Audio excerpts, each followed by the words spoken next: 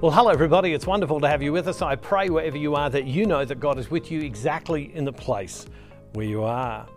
Well, Lent starts on Wednesday. I've been saying it all week, and it's going to be a great time. If you are someone who's receiving the daily devotional videos, I repeat, you do not have to register again. You'll already get them. If you're having them sent to you from someone else, but you'd like to get them yourself, go to this address. If you know someone that you think would be blessed by this journey with us through Lent, why don't you send it to them? And it's up to them as to what they do, and I'll leave that to them. But be bold.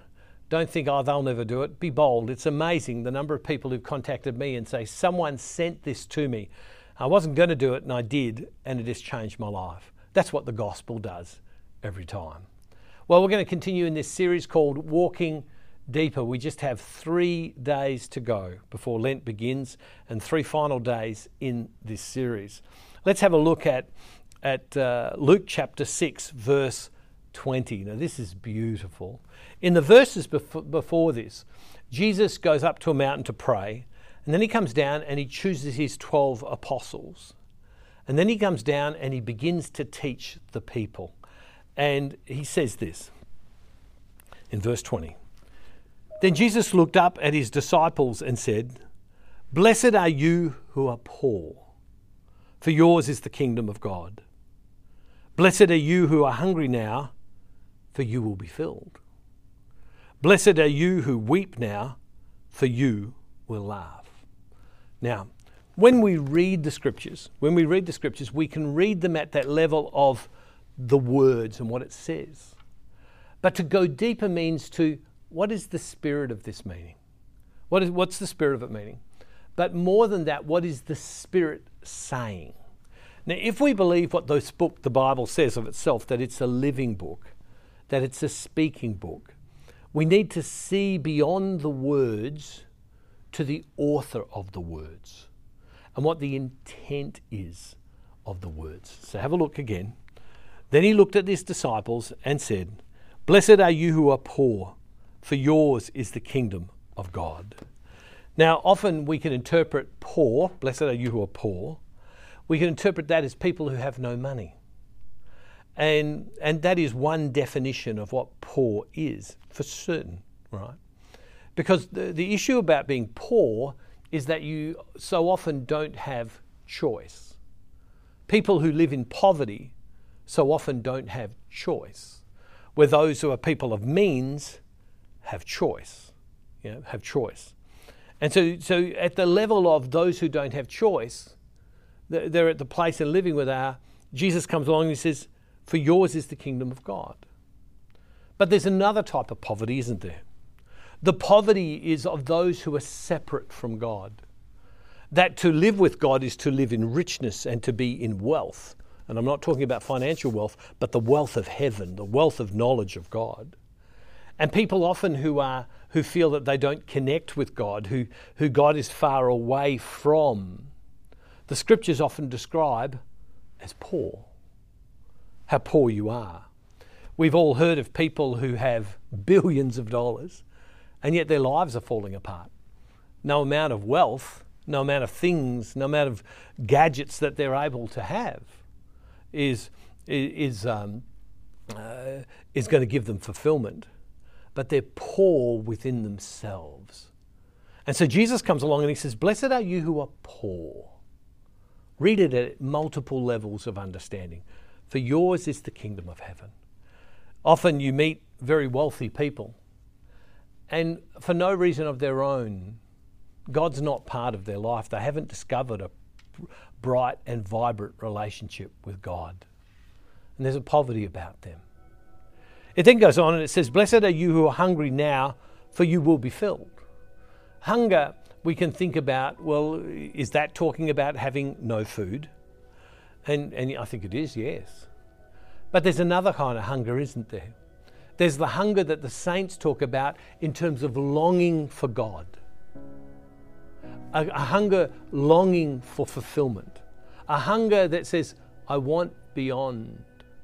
I want beyond. In my granny, I remember my grandmother before she died, we used to call her Granny.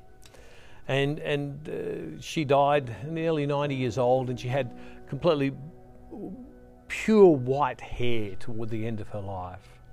She'd been a woman who had been very, very vibrant and alive, raising a large family. And I remember when I was very little, she was very vibrant. And then as she got older through the years, a stillness came upon her. That was I still remember it was quite beautiful to observe, because there was a hunger, there was a longing, in a sense, for God. There was a longing for heaven. Not because life was behind her, no, not at all, but because she discovered something about the need for a deeper fulfillment, and there was a hunger for God. I've never forgotten that in her life. And then finally, blessed are you who weep now, for you will laugh. Blessed are you who weep. We're living in increasingly a more difficult world, aren't we? You look at the rise of violence around the world. You see the military build up in countries all over the world, the looming threat of war. I was only reading the newspapers recently, and it was saying within a couple of years they're predicting that between the United States and China there might even be war. By some US general was suggesting that. I mean, I don't know. You look at the economic times we're living in, interest rates are rising so high. People are being tightened in so many different ways. The level of violence around the world that we see. And then the amazing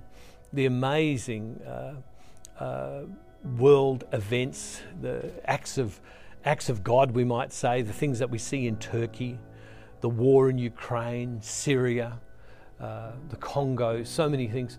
And there's a weeping taking place in the world that we as human beings don't have the capacity to bring peace. And it's in this where we stop and we go, God, I need you. We need you. We need you because you are beyond the circumstances that we face. So blessed are the poor, for yours is the kingdom of God. Blessed are you who are hungry now, for you'll be filled. Blessed are you who weep now, for you will laugh. It all comes back to God. Blessed are you, because what will you discover? You will discover God. Spiritual maturity, walking deeper, is this continual deeper and surrender to God. God, I need you in me right now. Why don't you pray that? God, I need you more deeply in me right now. Father God, I just pray for all of us right now who are listening to the sound of my voice. For whatever of those 3 verses that touched people, Lord God, I just pray that you would minister to them exactly in the place where they are. Do your perfect work in their heart right now. Go beyond my words to their spirit.